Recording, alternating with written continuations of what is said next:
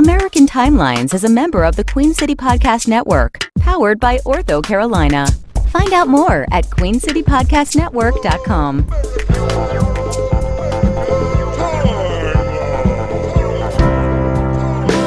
So now I'm obsessed with time.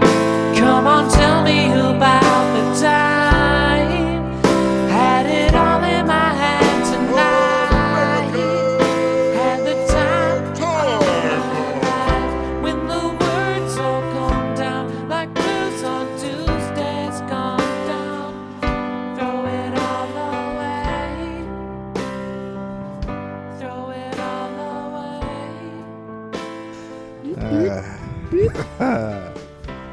All right, ready? Yep. Welcome to another episode of American Timelines. I'm Amy. And I am former MTV VJ Mark Goodman. Was that even a VJ? Mark Goodman? Black curly-haired, long curly-haired guy? I don't remember. You can't name the original VJs? No. Martha Quinn? Yeah. J.J. Jackson? Mm-hmm. Nina Blackwood? Yeah. Mark Goodman? Yeah. And Alan Hunter. That's pretty impressive. Yeah. And I am Mark Goodman. I'm the long-haired, long curly black hair. VJ guy. Sounds like somebody's... VJ. Nobody's a VJ anymore. They stopped using that term. VJ sounds like a sex act. Yeah, I'll give you a VJ. That's what it sounds like. It sounds like a sex act. What would a VJ be? I don't want to get... vagina job? Yeah. It would be... Yeah, why don't vaginas get rubbing jobs? your beaver on things. Well, there's not a DJ. It's not a dick job. There could be. We should invent those. Let's experiment. DJ, VJ. Let's experiment what could be a VJ or a DJ. I think they probably have it on Urban Dictionary. It's probably already... Somebody's already called it. Urban Dictionary, I noticed, has been branching out. They have everything. They've been slacking lately, Yeah. I've noticed. Well, I've noticed they have like actual real definitions of words that They have do? no sexual connotation. Yeah. Really? Yeah, I found a word the other day. I was looking something I was looking up, and it was And like, you looked in Urban Dictionary? I was like, oh, I gotta see what the Urban Dictionary is for that, and it was just the definition of it. Whatever, it was like a cheese grater or something, and it was like, yeah, no, it's actually just a metal instrument that slices cheese or whatever it was. You're kidding. No, yeah, I think it's branched out. So maybe someday the Urban Dictionary won't just be rusty trombone. I love that. I love that it's that it Yeah. like because I always loved the idea of a old person trying to look up a dictionary of what online these to people are use talking about. and no they're trying to look up a word and they accidentally Urban Dictionary comes up, so they're typing in a word that they really don't know the meaning of, and some sex definition comes up. That's always been something I wished happens all the time. I thought you were saying you like the thought of someone who's not hip but doesn't know what the slang the kids are talking about. So they look it up. So they can look it up on this Urban Dictionary, which is starting to become the reality for me. Like, yeah, I love hip hop music. Yeah, but you don't understand what they're saying. Ever. Yeah, and it's gotten to a point where I don't. What are they talking about? So I have to. Look up Urban Dictionary. I have to Google what people are saying sometimes. Is it sad? You know, like Cardi B was talking about. I've talked about this, but I think you have talked about this. Putting her vagina on Offset, and I didn't know what an Offset was, and it was a guy in a band. But there's been other things like where I hear, oh, that's what that is. Skirt, skirt. I didn't know what skirt, skirt meant, and they say skirt, skirt, and it's just kind of like saying they're gonna take off, like get in the car, skirt, skirt, skirt. You ever heard that? There's a bunch of songs where they just go skirt, skirt, and there's a guy named Savage 21. Have you ever heard of this guy? No. I don't know if he's got a tic or if he has Tourette's, but he says 21. His name is Savage 21. What? But he says 21 between each line. Does he say Power 5 Ultra Ultra? 21, kind of. Yeah, so every single song that he's in, I can figure out it's him because he goes 21 after every line that he says. What? So he'll be like... Why? That's his name, too? Yeah, like if he was MC Hammer, he'd say, I got sweat running all over my chest, 21. What? Why does he do that? I don't quit. No, I'll just press 21.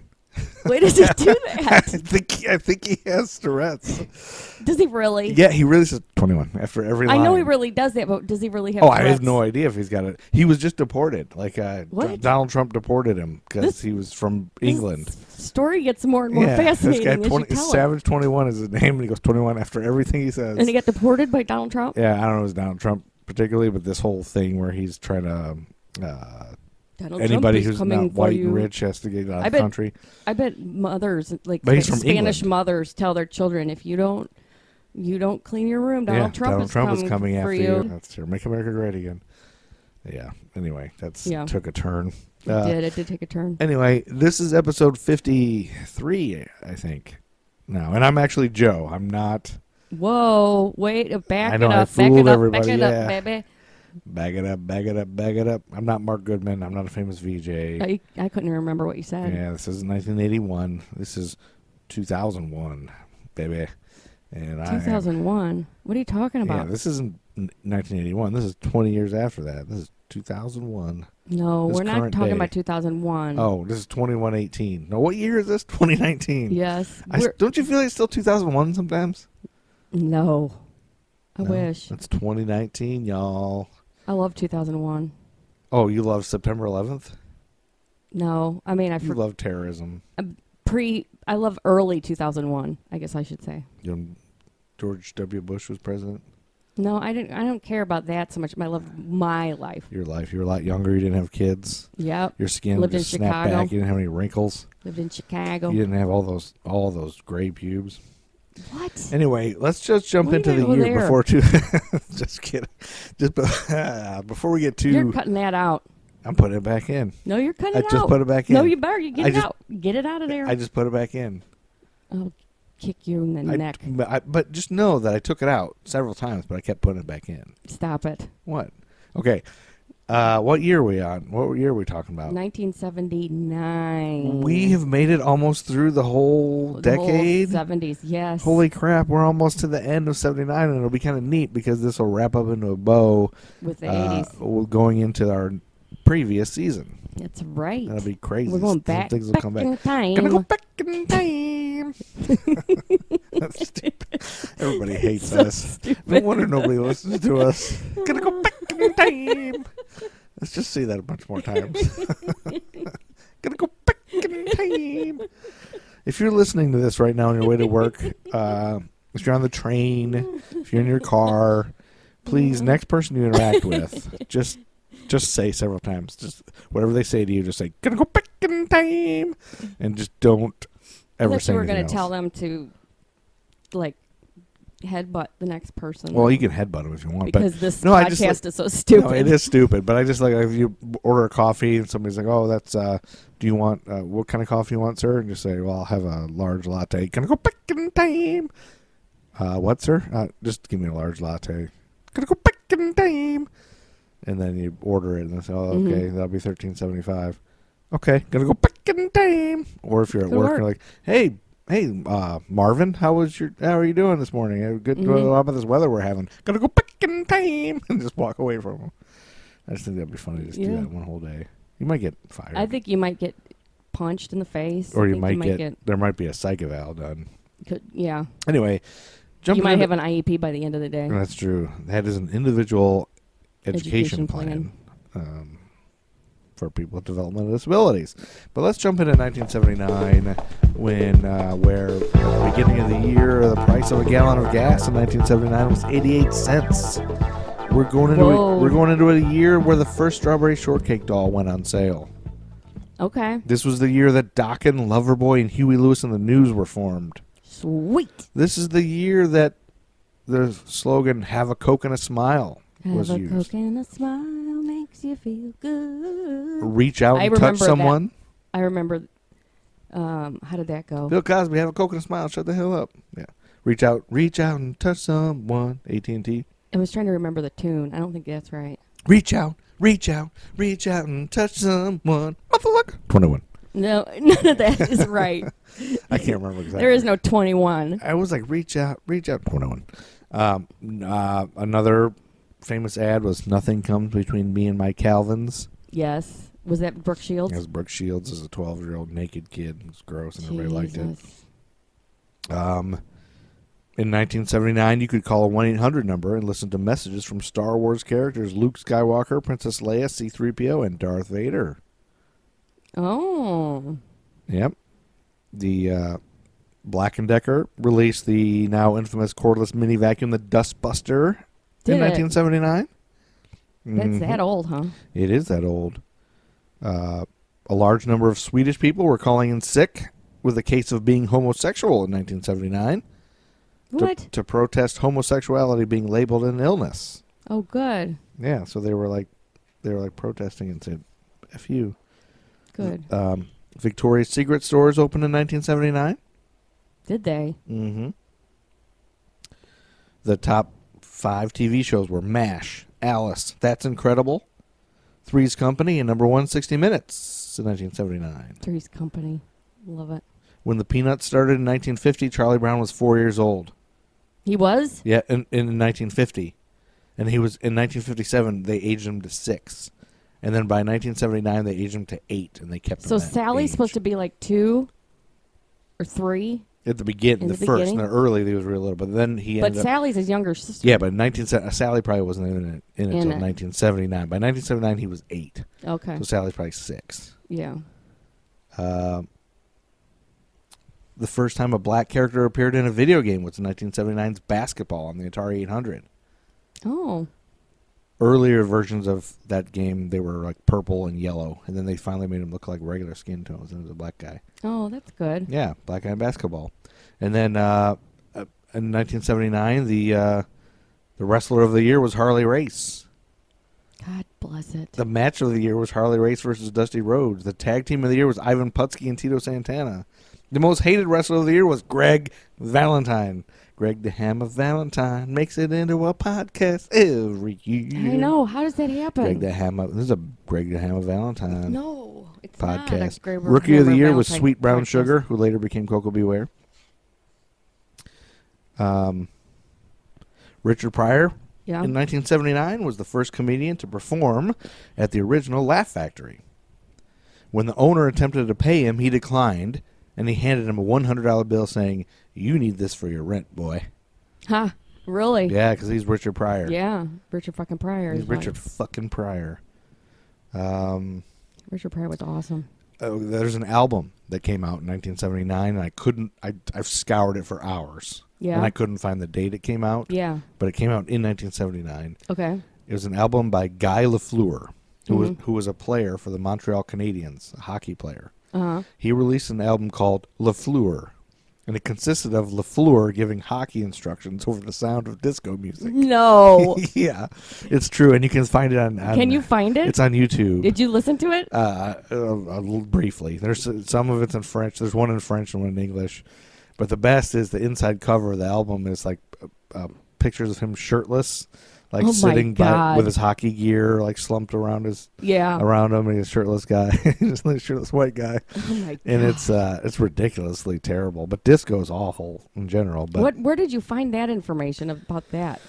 I think I originally saw it on popculture.us, which is where I kind of get a lot of the info, Yeah. and I go and research most of it. But it's you can find it on YouTube. Yeah. That's crazy. Yeah, it's ridiculously dumb. He was a good player.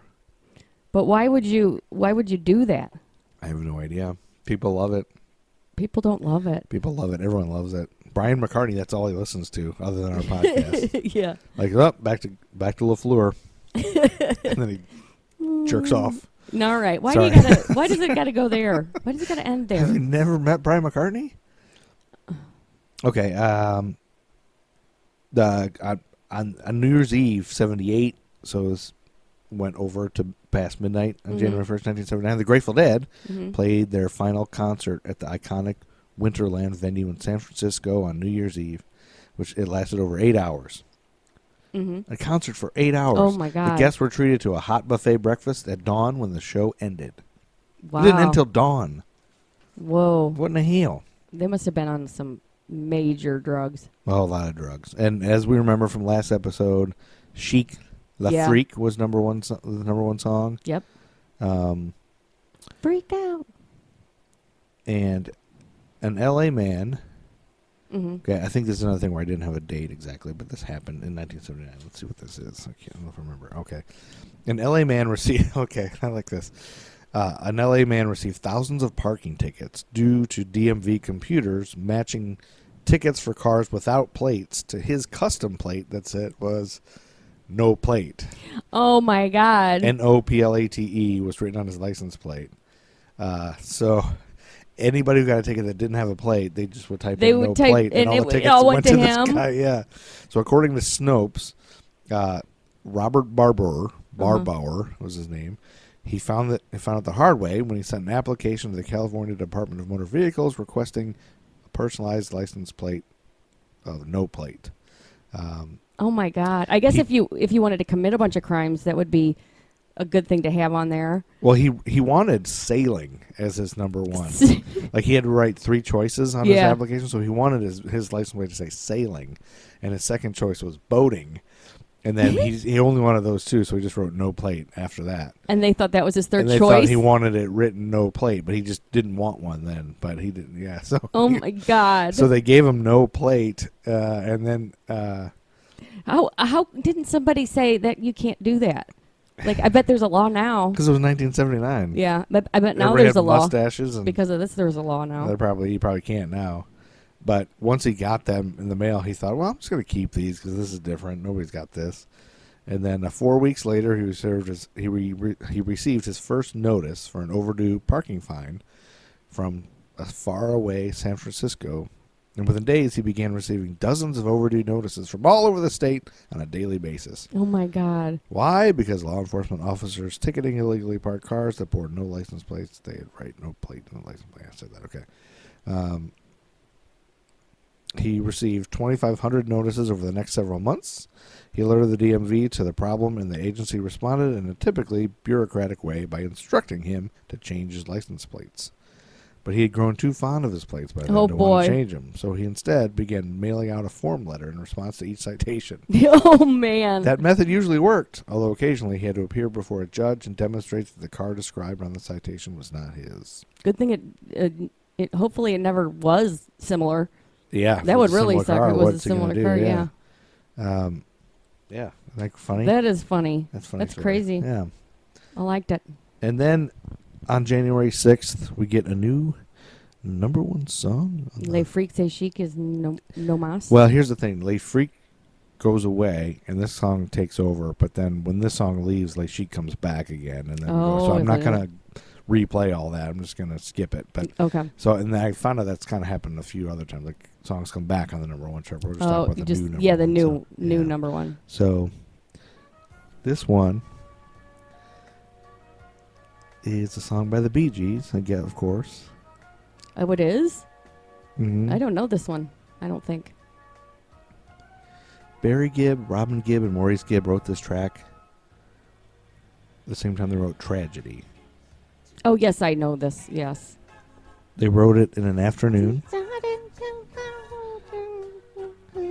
They had an afternoon off from making the Sgt. Pepper's Lonely Hearts Club Band movie. God. That same evening, the Gibbs wrote Shadow awful. Dancing for Andy Gibb, but that song was later credited to all 4 Gibbs.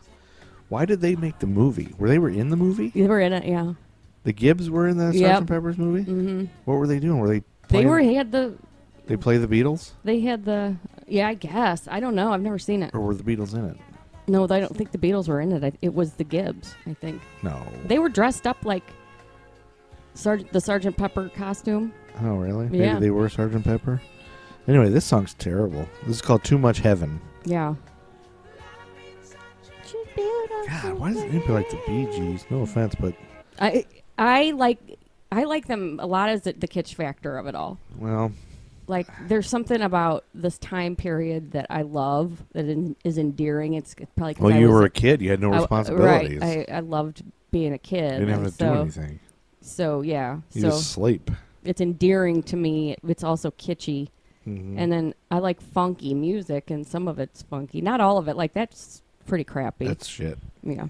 And anybody who likes it all right. can fuck off. No, we're not. Sorry. We're not doing that. Sorry. If you like it, it's fine. You just go ahead and like it somewhere else. Just not on our podcast. They might love it. I'll love it. And then Tuesday, January 9th, 1979, Vietnamese troops took the Cambodian capital of Phnom Penh and toppled the brutal regime of nailed Pol that Pot name. and his Khmer Rouge. Khmer Rouge. Khmer Rouge, that's what I said. So what happened? I already said it. I know, but it didn't make any sense. On January 9th, 1979, yeah, Vietnamese troops took the Cambodian capital of Phnom Penh and toppled the brutal regime of Pol Pot and his Khmer Rouge. Why'd you say it like that? I'm just very distracted by your pronunciation. Sunday, January 21st, 1979, the Steelers defeated the Cowboys by the score of 35-31 in the Super Bowl.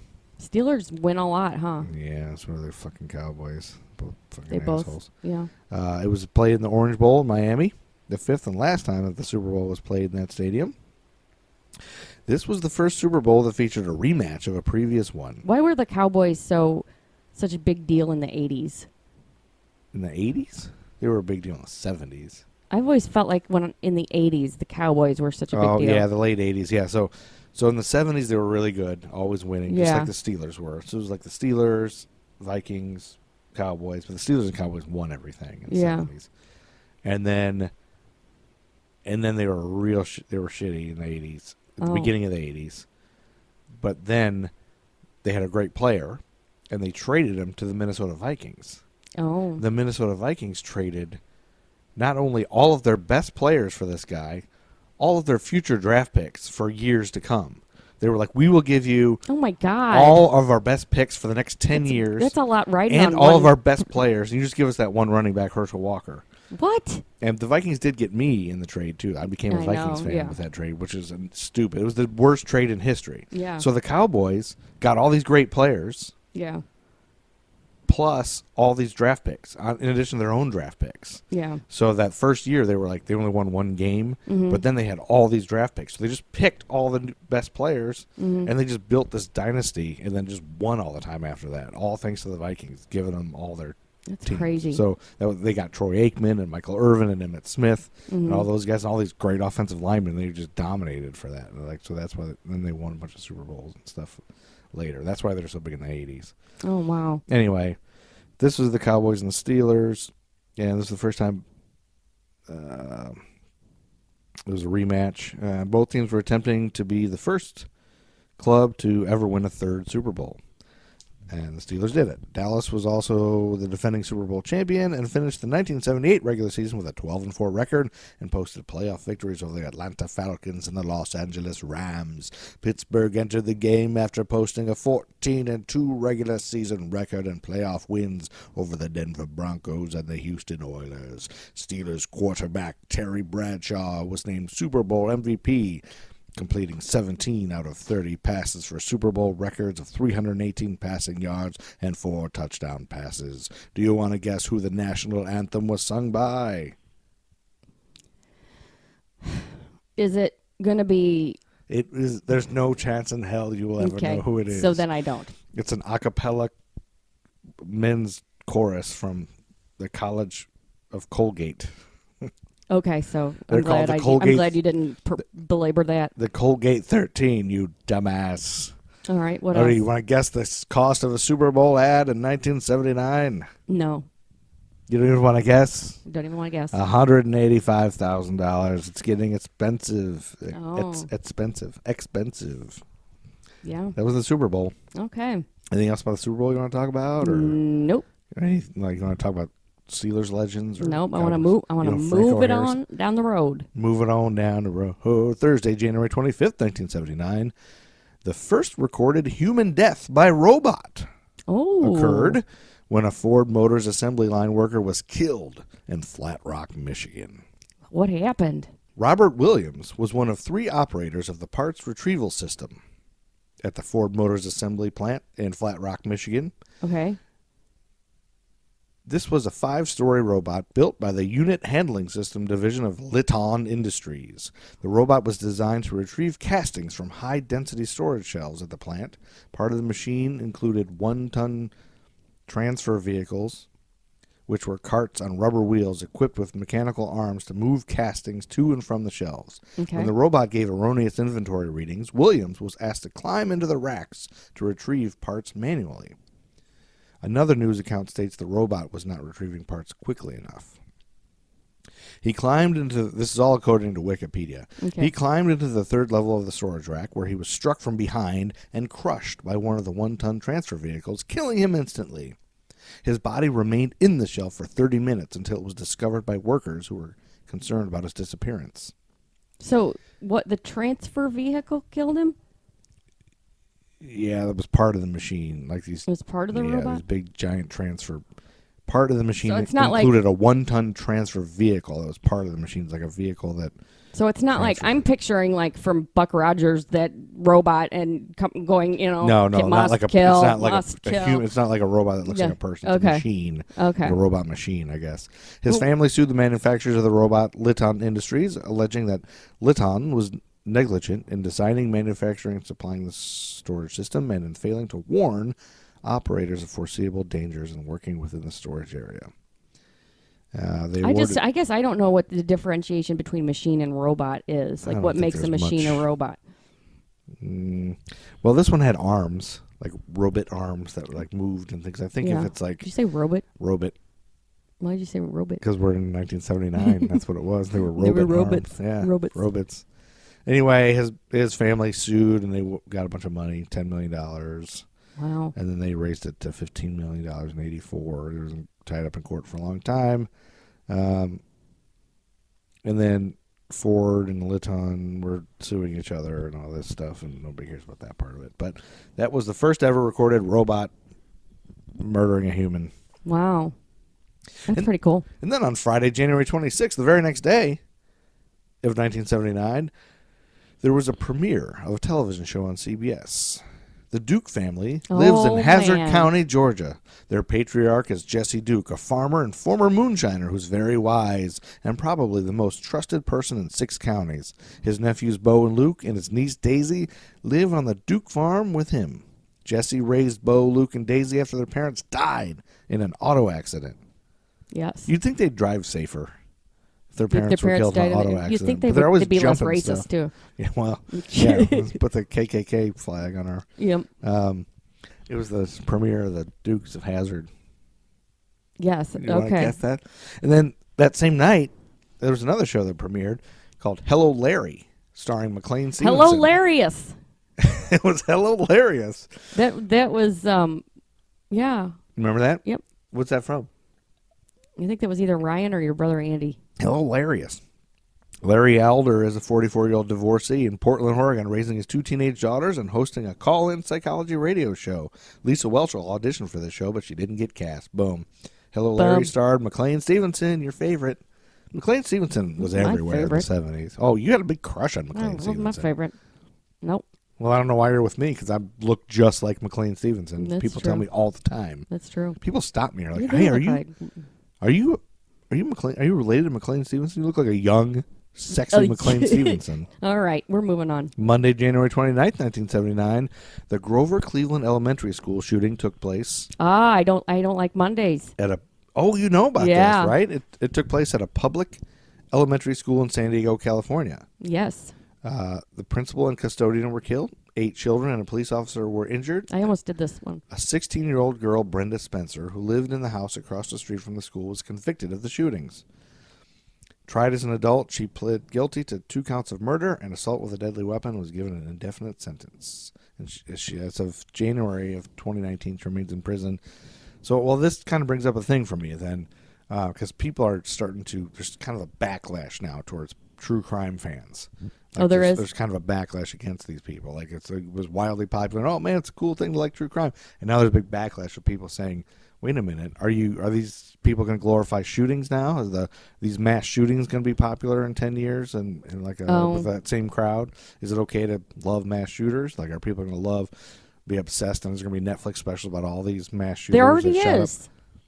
There already is. So you want to have a big Netflix special and have a T-shirt and a coffee mug of the guy who shot up like Newtown Elementary? There probably is.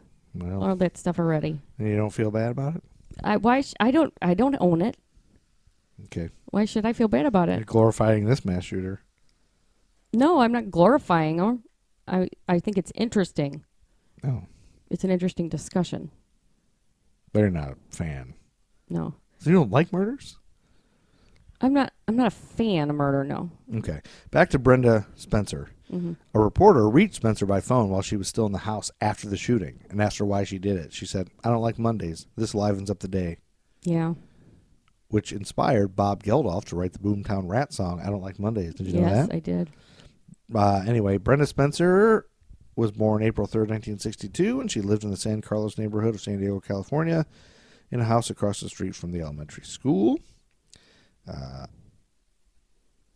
Her dad gave her the gun. Yeah, at age 16, she was 5'2" and had bright red hair, and she's said to have self-identified as having been gay from birth.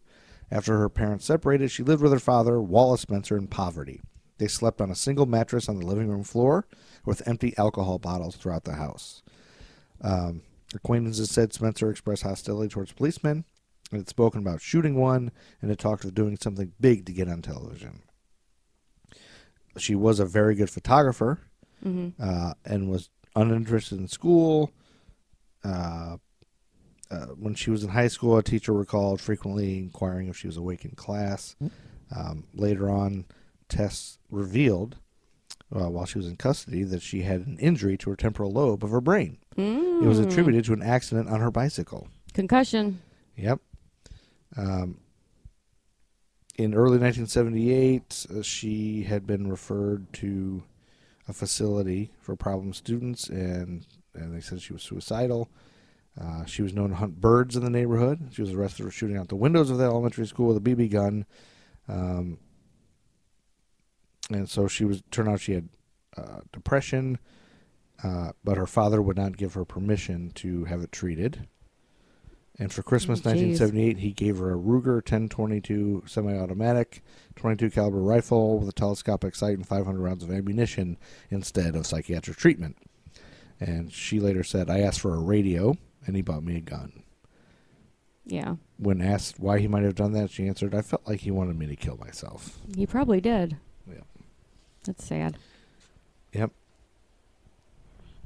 And, I don't want to go too much into the shooting and all that, but she injured 8 children and then killed everyone who tried to help the children. Jeez. She fired 30 times, and then she barricaded herself into her home for several hours. While there, she spoke by, on that morning, she began shooting at children waiting for Principal Burton Ragg to open the gates to Cleveland Elementary. She injured 8 children. Spencer shot and killed Ragg as he tried to help the children. She also killed custodian Mike Suchar as he tried to pull a student to safety. A police officer, age 28, responding to a call for assistance during the incident, was wounded in the neck as he arrived. After firing 30 times, she barricaded herself into her home for several hours. While there, she spoke by telephone to a reporter from the San Diego Union Tribune. That's when she said she didn't like Mondays. That livens up the days. Man. Yep. And That's she was crazy. not intoxicated at all when they got her. Yep. And then Thursday, February 1st, 1979, Making It premiered on ABC. What? What kind of segue? It was a show set in New Jersey and was about the daily life of Billy Minucci, a young man who frequented the local disco club Inferno at night while working at an ice cream parlor called Tasty Treats during the day. Yeah, right. Minucci was highly influenced by the disco craze and the movie Saturday Night Fever specifically. Yep. Remember that show, Making It? No, I don't remember it at all. I remember the logo for it. You do? Making It. Yeah, it's the best. It's like that's funny though. It's almost canceled right away. It's almost just like Saturday Night Fever's, like they were trying to make plot. That's so funny. It's kind of like a show off of a movie kind of thing. Yeah. And then the next day, Friday, February 2nd, we have a famous rock and roll death. Do you know who it is? Oh. A famous rock and roll person died? In 1979? Yeah. No, it's Elvis already died, didn't he? Yeah. Okay. This is more punk rock. Oh, is it Sid Vicious? Sid Vicious. Do you know about this? Spungen? Do you know about this whole thing? Yeah. So I didn't know about any of this. Yeah. There was a movie, Sid and Nancy.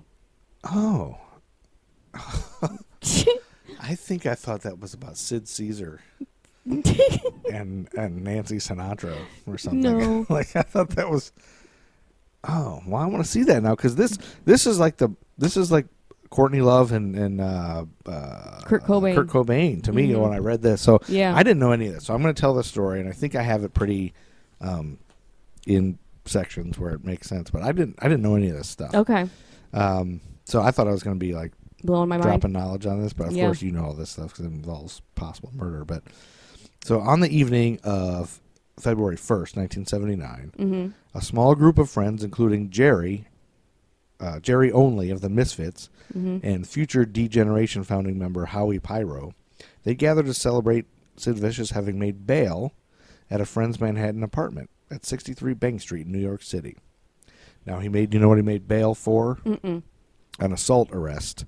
Vicious was charged with assault after attacking Todd Smith, singer Patti Smith's brother, at a Ska-Fish concert at Hurrah, a New York dance club. Oh. Vicious was arrested on December 9th, 1978, and sent to Rikers Island Metro Jail for 55 days to undergo a painful and enforced detoxification. Oh, boom. Yeah. Oh, God. And he was released on February 1st, 1979. His bail was originally set at $50,000, but lowered after court hearings and negotiations from his lawyer, Malcolm McLaren.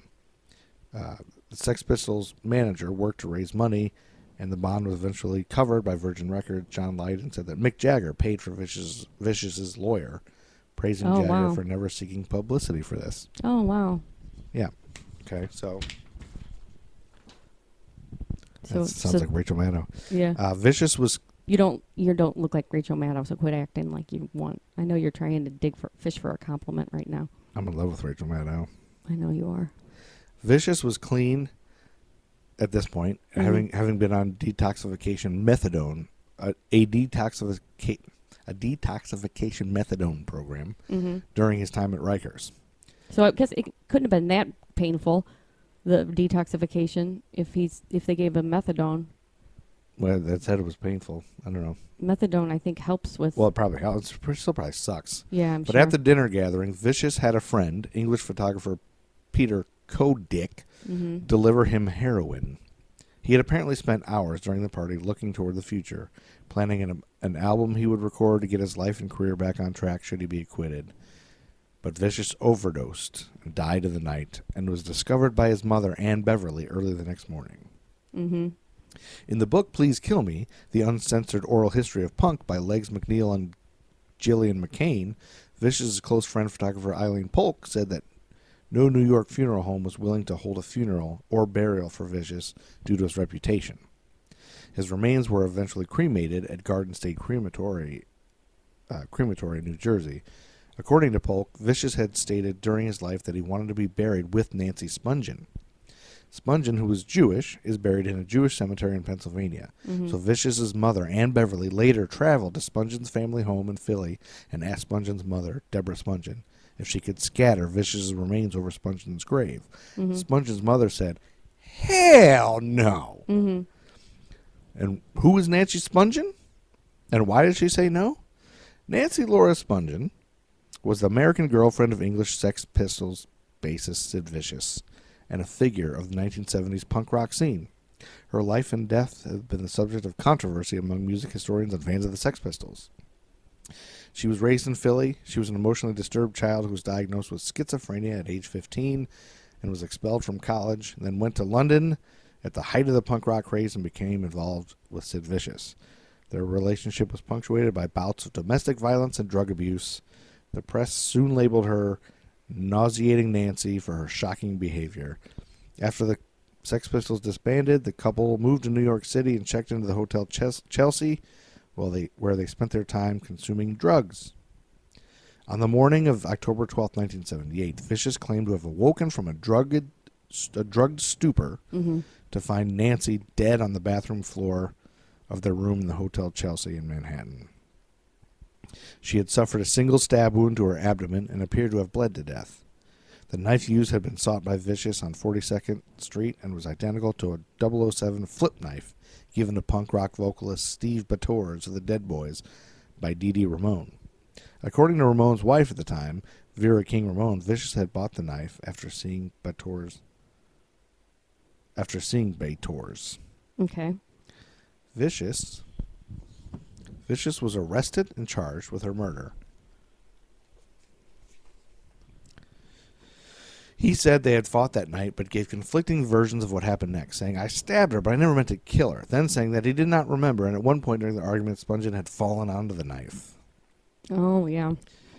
On October 22nd, 10 days after her death, Vicious attempted suicide by splitting his wrist with a smashed light bulb. Ugh. And then he was hospitalized at Bellevue Hospital, where he also tried to kill himself by jumping from a window shouting, "I want to be with my Nancy," or other similar words. But he was pulled back by hospital staff. In a November 1978 interview, he said that Spongen's death was meant to happen, and that Nancy always said she died before she was 21. Near the end of the interview, he was asked if he was having fun. In reply, he asked the interviewer if he was kidding, adding that he would like to be under the ground. Anyway, Polk said that despite Spongen's mother's refusal to spread his ashes on her thing, Jerry only drove Beverly and her sister and two of Vicious's friends to the cemetery where Spongen was buried, where Beverly scattered Vicious's ashes over Spongen's grave. Anyway, Howie Pyro also went along with the group to scatter Vicious's ashes, said in a 2009 documentary that he felt Spongen killed herself and Vicious was innocent. To me, she just did it herself because that's what people like that do, like teenagers who cut themselves. Pyro said that he thought Spongen was desperate for attention and stabbed herself, thinking Sid would come to her rescue, but that he was too intoxicated to do so.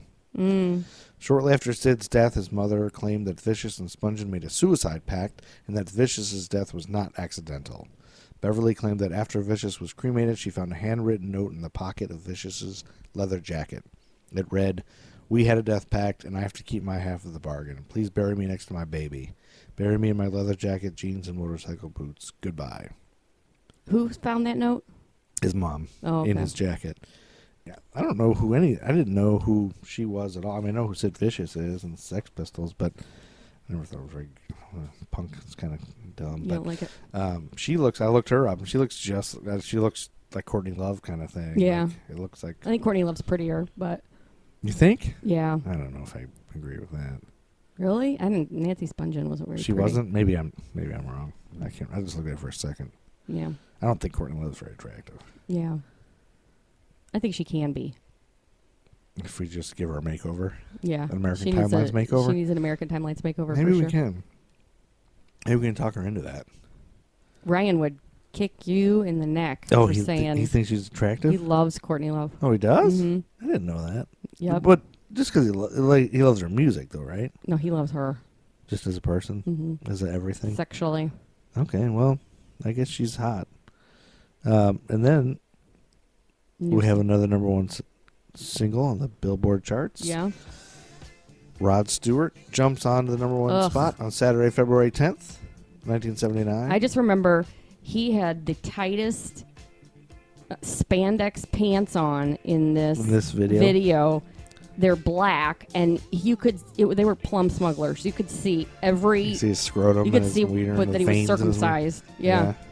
I mean, it was gross. Well, royalties from this song were donated to the United Nations Children's Fund. Mm-hmm. And Stewart performed the song at the Music for UNICEF concert at the United Nations General Assembly in January of 79. It's been noted that Stewart created parts of the song through musical plagiarism. A copyright infringement lawsuit by Brazilian musician Jorge Benjor claimed the chorus of the song had been derived from his song Taj Mahal. Oh, really? Yeah, we'll have to listen to that. Mm-hmm. The case was settled amicably, according to Jorge Benjor, in Benjor's favor. What? Oh, in his favor. In his favor. Got it. Stewart admitted in his autobiography to unconscious plagiarism. He admitted he also took the song's signature synthesizer riff, that we'll listen to right now, from the string arrangement of Bobby Womack's If You Want My Love. Put something down on it. Oh, so he did rip other people off. Yeah, Stewart contends that it is legal to lift a line from any song's arrangement as long as the core melody line isn't copied. Let's listen to Taj Mahal real quick. Yeah. Call my mother. Rod Stewart is so unattractive. I don't know how people ever thought he was an attractive-looking guy. I always, half the time I think he's gay, but then he's married. He's always married to supermodels and stuff. Yeah, I don't think he's gay. He's just not attractive. But if you've seen him on like American Idol and stuff, he acts real gay now. Rod Stewart? Mm-hmm. When was he on American Idol? He was like a guest, like They get a voice lesson with Rod Stewart. Oh, really? Mm-hmm. When did you watch They that? act real gay. It was probably a while back. This is, what is this called? This is Taj Mahal by Jorge Ben. So we're listening for the chorus. Yeah. It's supposed to say, if you want my...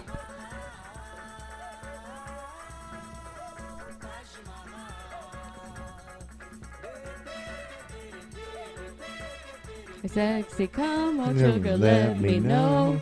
Oh, yeah. You want my You body, take me, just reach out and touch me. Come on, honey, tell me so. Definitely. Yep. Yep, that's definitely that one. And then the synthesizer riff. Do we want to listen to that, or do we not care? What is it? What did they It's say? from Bobby Womack's If You Want My Love. Let's see.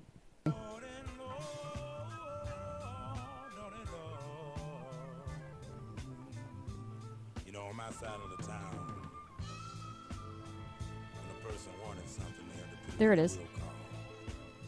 You hear that synthesizer riff? It's the same thing. Yeah, it's exactly.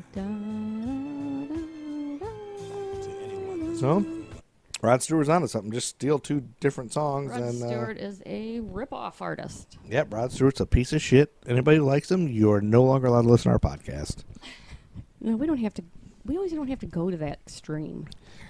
No, we and in fact, I think you should move right. out of the country if you. I'm just kidding. I actually like some Rod Stewart songs. So You do? Like what? I like his wife Kelly Emberg. I had a poster. He was married to a gal named Kelly Emberg. I had a poster of her. She was in a bathing suit when I was a kid and I was in junior high. She He's was, so holding an American unattractive. flag. She was beautiful. Yeah, we talked about that. You've established that you're not attracted to Rod Stewart, Ugh. which is weird because I look just like him. And then Tuesday, February 20th, 1979, PBS's This Old House premiered. All right. Yep. Who cares about that? My grandparents watched it all the time. The only thing they I don't watched think anything together. ever happened on that show. It didn't seem like. They were just building porches and stuff. Yeah, it seemed that's pretty like. much They were always it. just hammering nails. Yep. Yeah. I don't know how that can be entertainment, but who knows? It was a very controversial show Mm-hmm. among building contractors. And the cast were afraid that they were giving away secrets of the building trades. My grandparents loved it. Yeah. That's all they watched. This What are you Old doing? House. They're watching This Old House. So I just assumed anytime I wasn't there, my grandparents were just watching This Old House. That's all they did. And then Wednesday, February 21st, 1979, Jennifer Love Hewitt was born in Waco, Texas, to Patricia May, a speech-language pathologist, and Herbert Daniel Hewitt, a medical technician. What do we really have to have these birthdays? Why You love do it. that? Jennifer Why Love do Hewitt, you're just a big Jennifer Love Hewitt fan. And then Saturday, March 10th, 1979, Mhm. Rod Stewart is overtaken on the Billboard charts by something that you will be thrilled to hear. Everybody tell me all about this song. Oh, yes. First I was afraid. I was petrified. This is now a karaoke podcast. Could never live without you by my side. Oh, I won't make it a karaoke podcast. The song's lyrics describe the narrator's discovery of personal strength following an initially devastating breakup. Mm-hmm. It received heavy airplay in 1979, reaching number 1 on the Billboard Hot 100 and on the UK singles chart on consecutive weeks. I love it. Gloria Gaynor's I Will Survive. The song is also frequently recalled as a symbol of female strength Yes. and as a gay anthem. Yes. In 2016, the Library of Congress deemed Gaynor's original recording to be culturally, historically, or artistically significant and selected Sweet. it for preservation in the National Recording Registry. Good. It better be. Oh, It's jeez. an awesome song. Our daughter loves girl power. Yeah, she She's does. always like, girl power. This is girl power. I love girl power. Yes. Which is good. Good for her. She She used should. to love those Veruca Salt songs. Yeah. Yeah, Seether. She loves Yeah. the girls rock and stuff. Yep. Yep. Anyway, that's Gloria Gaynor. I Will Survive. And then Tuesday, March 13th, 1979, Mm-hmm. The Ropers premiered. Oh, boy. It was the best television show in American history by far. The Ropers? Everyone agrees. Yes. Yep, it was a spinoff of Three's Company. Nobody pooped. That's how we know. That's how we know that it was a good show. Nobody pooped. That's what we learned.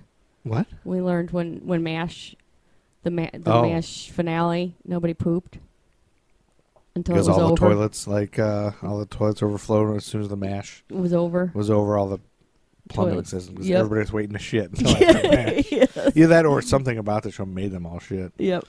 Yeah, that's right. The premiere of The Ropers was a spinoff of Three's Company, and it was loosely based on the British sitcom George and Mildred, which was itself a spinoff of Man About the House, which Three's Company is based on. Jeez.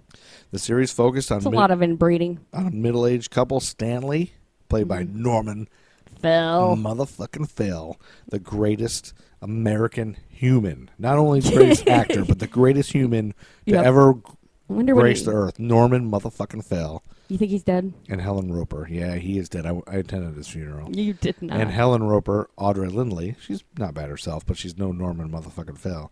They were landlords to Jack, Janet, and Chrissy on Three's Company. In the spinoff, the Ropers have sold their apartment building in the Three's Company episode An Anniversary Surprise to live in the upmarket community of Cheviot Hills, where the social climbing Helen struggled to fit in with her neighbors. Stanley made little attempt to fit in with the standards of the community, thereby causing Helen much embarrassment. Yes. As was the case during their time on Three's Company, opening credits for the Ropers alternate between Audrey Lindley and Norman Fell credited first.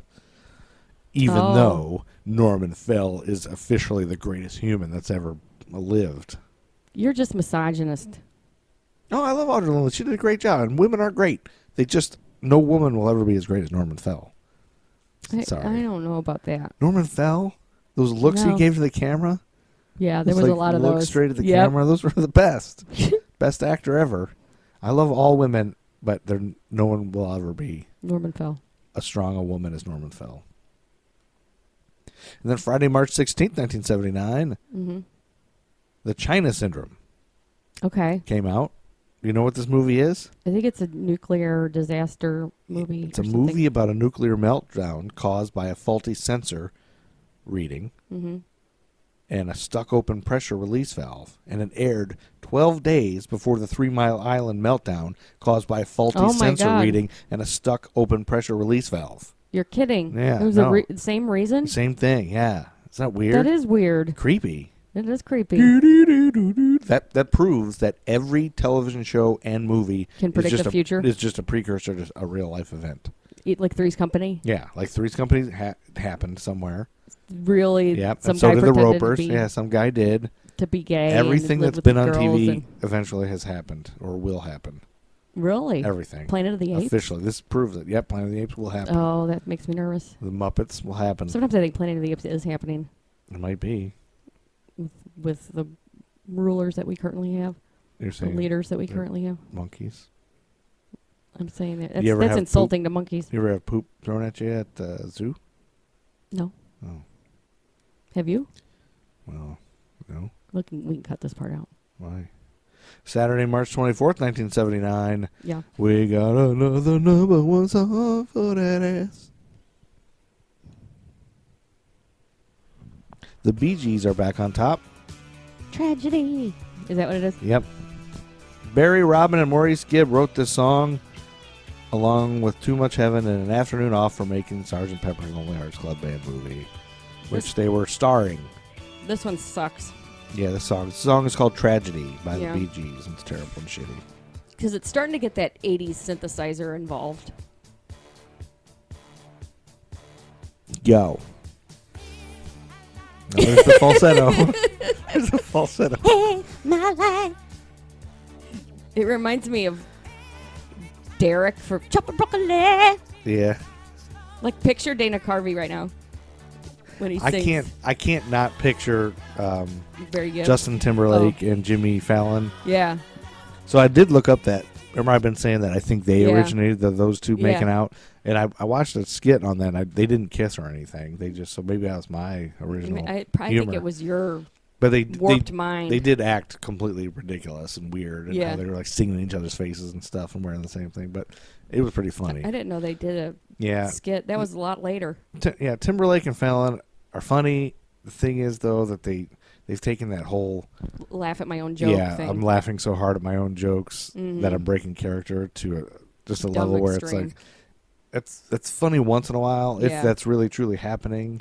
Right. Like, it should be saved for something that's so funny, that's really breaking character. But when you do it every single time, it's not funny. then it just gets like, okay. Then you're indulgent. Yeah, you're just like, you're only doing it as a gag because people think that's so great. Yeah, you're being indulgent. So it drives me nuts when I see somebody do it because it then becomes a popular thing in comedy. Like people break character just so the audience cracks up. I don't know.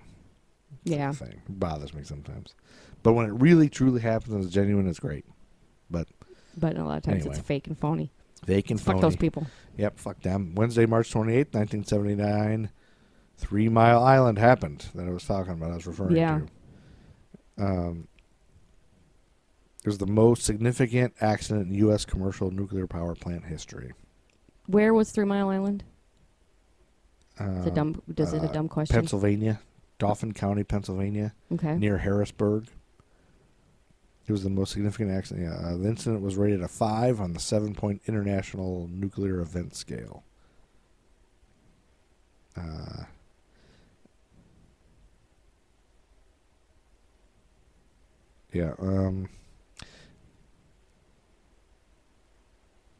don't think it killed anybody or anything, but the accident crystallized anti-nuclear safety concerns among activists and the general public and resulted in new regulations for the nuclear industry. It has been cited to have been the catalyst to the decline of a new reactor construction program, a slowdown that was already underway in the 70s. The partial meltdown resulted in the release of radioactive gases and radioactive iodine into the environment. Anti-nuclear movement activists expressed worries about regional health effects from the accident. However, epidemiological studies, which I don't know why they bring in studies of the epididymis in this. Yeah. The epididymis is in your penis. Oh, yeah. They're analyzing the rate of cancer in and around the area since the accident. They determined there was a small, statistically non-significant increase in the rate and thus no causal connection. Liking the accident with these cancers has been substantiated. No causal connection linking the accident with these cancers has been substantiated. Cleanup didn't end until 1993, with a total cleanup cost of about $1 billion. Wow. Yep, and then we're into April. Oh, so you're ready for me. I'm ready for you to start your stupid, crappy bullshit, whatever it is. Just kidding. You're beautiful. You're a beautiful woman. Let's take a little mini breather. Oh, you want to make out a little bit? Okay, so my story is loosely ends in April of 1979 at some point. Okay, so we're just kind of going to jump back a little bit, but then end and back into April of 79. That's right. This is called the Enfield Poltergeist haunting. The Enfield? Enfield. Oh, Enfield. E-N? E-N-F-I-E-L-D. Oh, so not like a baseball infield. No, Enfield. And it's a poltergeist. Poltergeist haunting. What was that sound? So this is a... this is I don't know what that was. This is a poltergeist. Sorry. Stop laughing. So this is a fake thing. That's not real. No, I didn't say that. Yeah, Poltergeist is noisy ghost in German. Right, but... It just means that things are moving and stuff. It's right, moving but around. what I'm saying is because poltergeists aren't real, this is a fake story. How do you know they aren't real? I'm an adult. All right. I'm an adult human. All right, Mr. Aliens are real. Aliens are real. That's been proven. We all know it. All right. So anyway. Have you seen Sammy Davis Jr.? No one can have that much talent. This occurred in the London suburb of Enfield between August 1977 and April 1979. Wait. It occurred where? In the London suburb of Enfield. Oh, okay. It is by far England's most famous haunting and one of the most documented poltergeist cases in history. This is American timeline. It's not England. I don't care. Every once in a while, I've branched out before. You have? Yes. And every once in a while, you got to do that. Did you enjoy our make-out session earlier? What are you talking about? We took a break for a make-out session. All right. Okay. Wait a minute. Oh, no. Oh, we better... Oh, never mind. Cancel this podcast. Never mind. Okay. So the house is 284 Green Street, a 3-bedroom government-owned semi-detached house dating from the 1920s. Okay. At this time, it was occupied by a family consisting of 47-year-old divorcee Peggy Hodgson. That sounds hot. And 47-year-old divorcees are my thing. And her 4 children, Margaret, 13, Janet, 12, John, 11, and Billy, 7. Okay, and they all had British accents? Yes. Peggy Hodgson was considered by those who knew her to be a pleasant and conscientious person, Oh, overcoming financial insecurity to do her best for her children. Good for her. Margaret was serious and reserved. Janet, lively and extrovert. John was only at home during the school holidays and some weekends since he boarded at a special school. Oh. Nobody really knows why he did. That was the case. Nobody knows that? Not even him? Or his it's parents? unclear. But they all had bad teeth because they're British, right? Probably. Billy suffered from a severe speech defect, but in other respects was a typical little boy.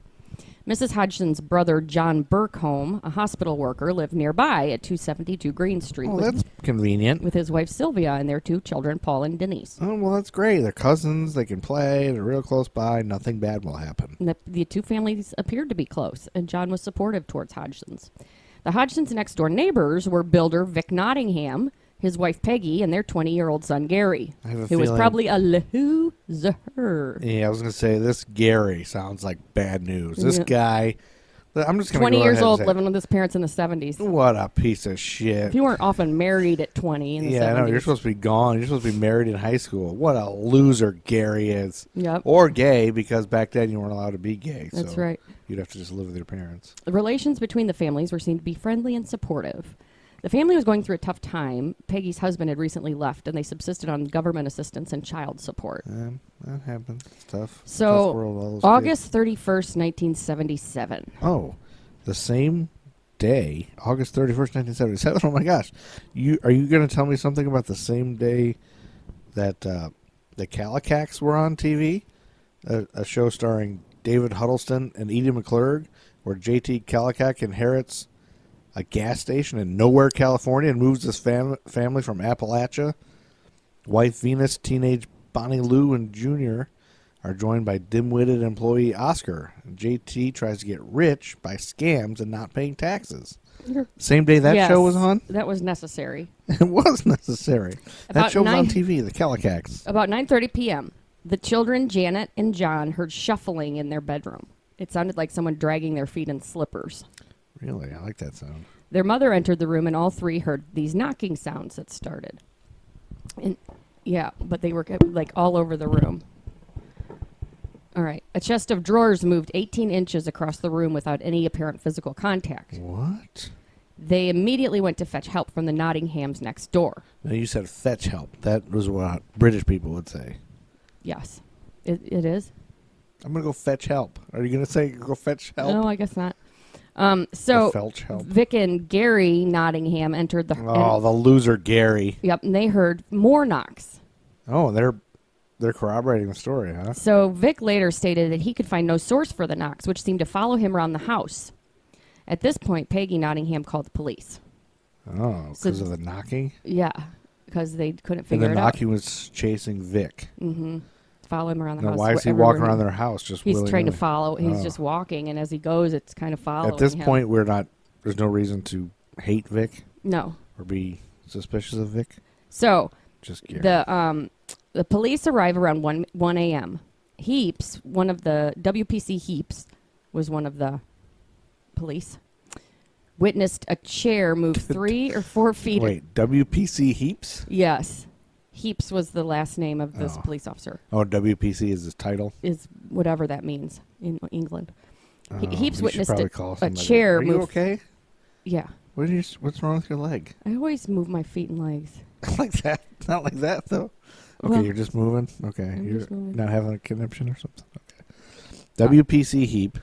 Heaps witnesses a chair move 3 to 4 feet across the living room floor without any physical contact. Huh. Just gently, I guess, huh? Yep. And there was more knockings also after that. Over the next few days, marbles and toy Lego building blocks appeared to fly around the house of their own volition. And when they would go over to pick them up, they would be hot to the touch. What? Yep. Like hot? Mm-hmm. Witnesses, and this was witnessed by members of the family and the Nottinghams. There followed visits by other police, clergymen, and others, but none of these deterred the phenomena, which continued unabated. Everybody saw it happen. Everybody did. So there's video of it now. Yes. There's video of it? Yes, we'll get to it, yes. Oh, my gosh. Well, what? On September 4th, 1977. Oh, the same day that A Year at the Top was on. This is a sitcom starring Greg Evigan and Paul Schaefer. I didn't know Paul Schaefer even acted. I know. I can't believe this existed. I'm so excited. It was called A Year at the Top. Greg and Paul are rock musicians who leave their home in Boise, Idaho for Hollywood.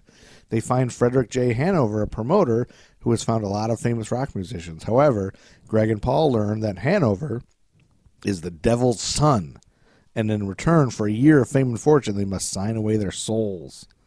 Okay. A Year at the Top. That is Greg Evigan and Paul All Schaefer right. were on a sitcom together where That's they crazy. sign away their souls to the devil. I love it. I wish you would have known. How did it not go for 70 seasons in a movie? It probably sucked. What? You take that back immediately. Well, I'm just saying, it must have. Greg Evigan's name will not be disparaged on this podcast. All right. So on September 4th, Mrs. Nottingham phoned the Daily Mirror in the hope that it would put her in touch with someone who could help. Hello. Because the Mrs. police were coming Nottingham over here. and they were like, there's nothing we can do. We can't figure out what it is and what's going on here. Except they said more like, there's nothing we can do here, Yes. chap. Right So- on, chap. Both, instead, they sent over these reporters, and Douglas Bentz and then a photographer, Graham Morris, visited the house. Benson Morris, y'all. Both men witnessed flying objects, and the photographer was even hit on the forehead by a piece of Lego that traveled at speed and ended up bruising him, left him a bruise for a week What? on his head. A Lego doesn't bruise you for a week. Have you been around our children? I've stepped on them, but I've never gotten hit. I've gotten by a bruise from stepping on them, probably. Yeah, stepping on them. I've Or never if you- had one chucked at full speed at my head, though. Well, if you put one all the way up your anus, I bet that would You be bet. painful. You've heard. I've heard You bet. heard rumors. Yeah. Ridiculous. Heard rumors about All the right. Lego up the anus. But here comes Chuck Berry. Oh, we're gonna have to leave this as a cliffhanger. Well, that's all we got for this. Thank you for listening to this episode. Thanks always for your support. Thanks for listening. Subscribing and You know, you telling can do a a little friend. more. Don't you think you could do a little more? But, I mean, you've done a lot, and I thank you. But couldn't you do a little bit more? Like just, I don't know, shout it from the rooftops, shake a neighbor and tell them to listen. Comment, like our Yeah. posts. You know, a thing you can do is just steal someone's iPhone. Don't steal it, but like grab it, snatch it out of their hands when you see them using it, and then look up American Timelines on Subscribe there. 'em. And then subscribe them, and then give it 5 stars. That'll help. And then just throw it back at it and say, take that, sucker. That's right. All right. Or just tell them to listen to it. Anyway, goodbye. Good night. Get out of here. Good night. Good night. Good night. Good night. Take it away, man. Truman.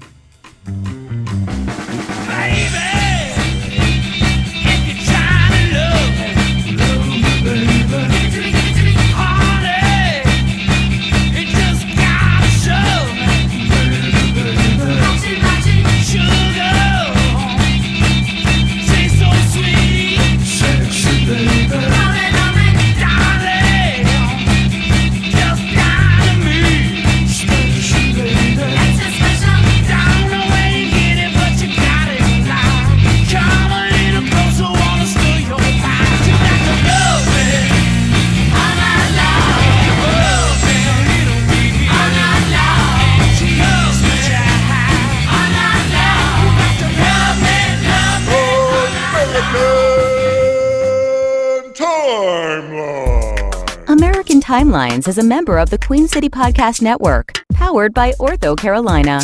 Find out more at queencitypodcastnetwork.com.